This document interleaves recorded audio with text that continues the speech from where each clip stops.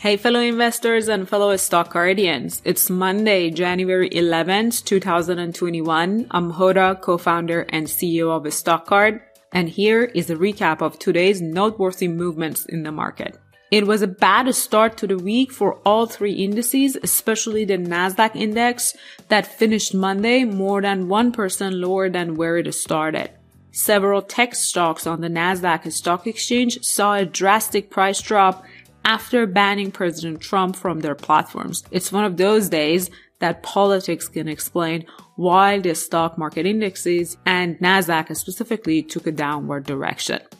From the winners list, excluding penny stocks and companies listed on over-the-counter exchanges, two groups of stocks had a good day. Shares of EV stocks such as Blink Charging or Lordstown Motor were up significantly. Similarly, cannabis stocks such as Tilray and Coronas had a good Monday. Among cannabis stocks, let's take a look at Tilray. Shares of Tilray were up by more than 9%. There were quite a lot of activities in the options market for this stock. It seems investors are counting on a Democratic president and Senate to move forward with the US legalization of the cannabis sector, and several investors are buying long-term options with a price higher than the current price with the hope for the stock to surpass the options price and they can benefit from the rapid surge in the price in the future. This is typically known as investing or buying out of money option contracts, and that's something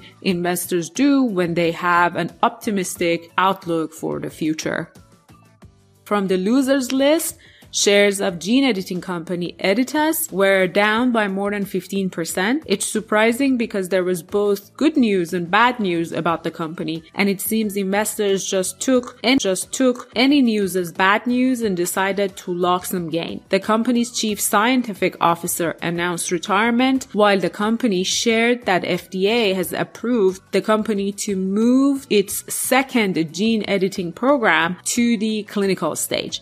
It's no good to see influential leaders such as the chief scientist officer leave the company. The advancements of its second gene editing program to a clinical stage is excellent news. I had some shares of this stock. It got sold out with a tight stop loss. I had already on the stock because it was already past my target. I now add this stock back to my 2021 watch list. Holy moly, Bitcoin price just got crushed from the high of 40,000 per coin to the low of 31,000 and recovered to the midpoint of 35,000 at about 4 p.m. Pacific time when I was writing this episode. All that happened in less than 24 hours, and the cryptocurrency industry lost $150 billion worth of market cap in that 24 hours. I just spent all my weekend reading and understanding why cryptocurrencies have been rallying recently. I specifically got interested after reading about the possibility of digital currencies becoming the world's reserve currency, replacing US dollar. Although that's a very optimistic view,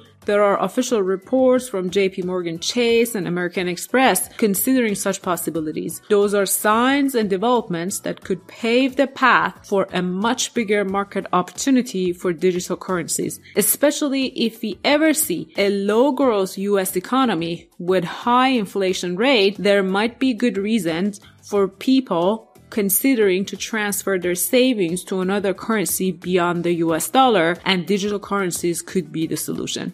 Those cases get complex too quickly, and I have to confess that I still have much more to learn about this industry. In the meantime, my team and I came up with another idea to get some exposure to the cryptocurrency market without directly investing in Bitcoin and other currencies. The way to go about it is to identify well-managed, cash-rich companies that are either directly focused on the cryptocurrency market, such as the so-called crypto miners, or indirectly investing in companies that have invested their cash in crypto assets. We just launched a new list of stocks on the StockGuard's featured tab. It's a list of 87 stocks that are directly or indirectly involved with the cryptocurrency industry. Look them up by typing cryptocurrency in the search bar or visit the featured tab on the Discover page.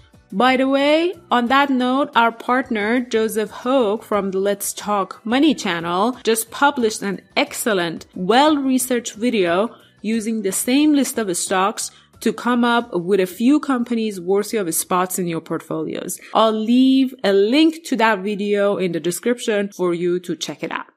That's it for today. If you like these quick market recap reports directly from my daily stock market research, please like and subscribe and share with your fellow investors. I'll see you tomorrow.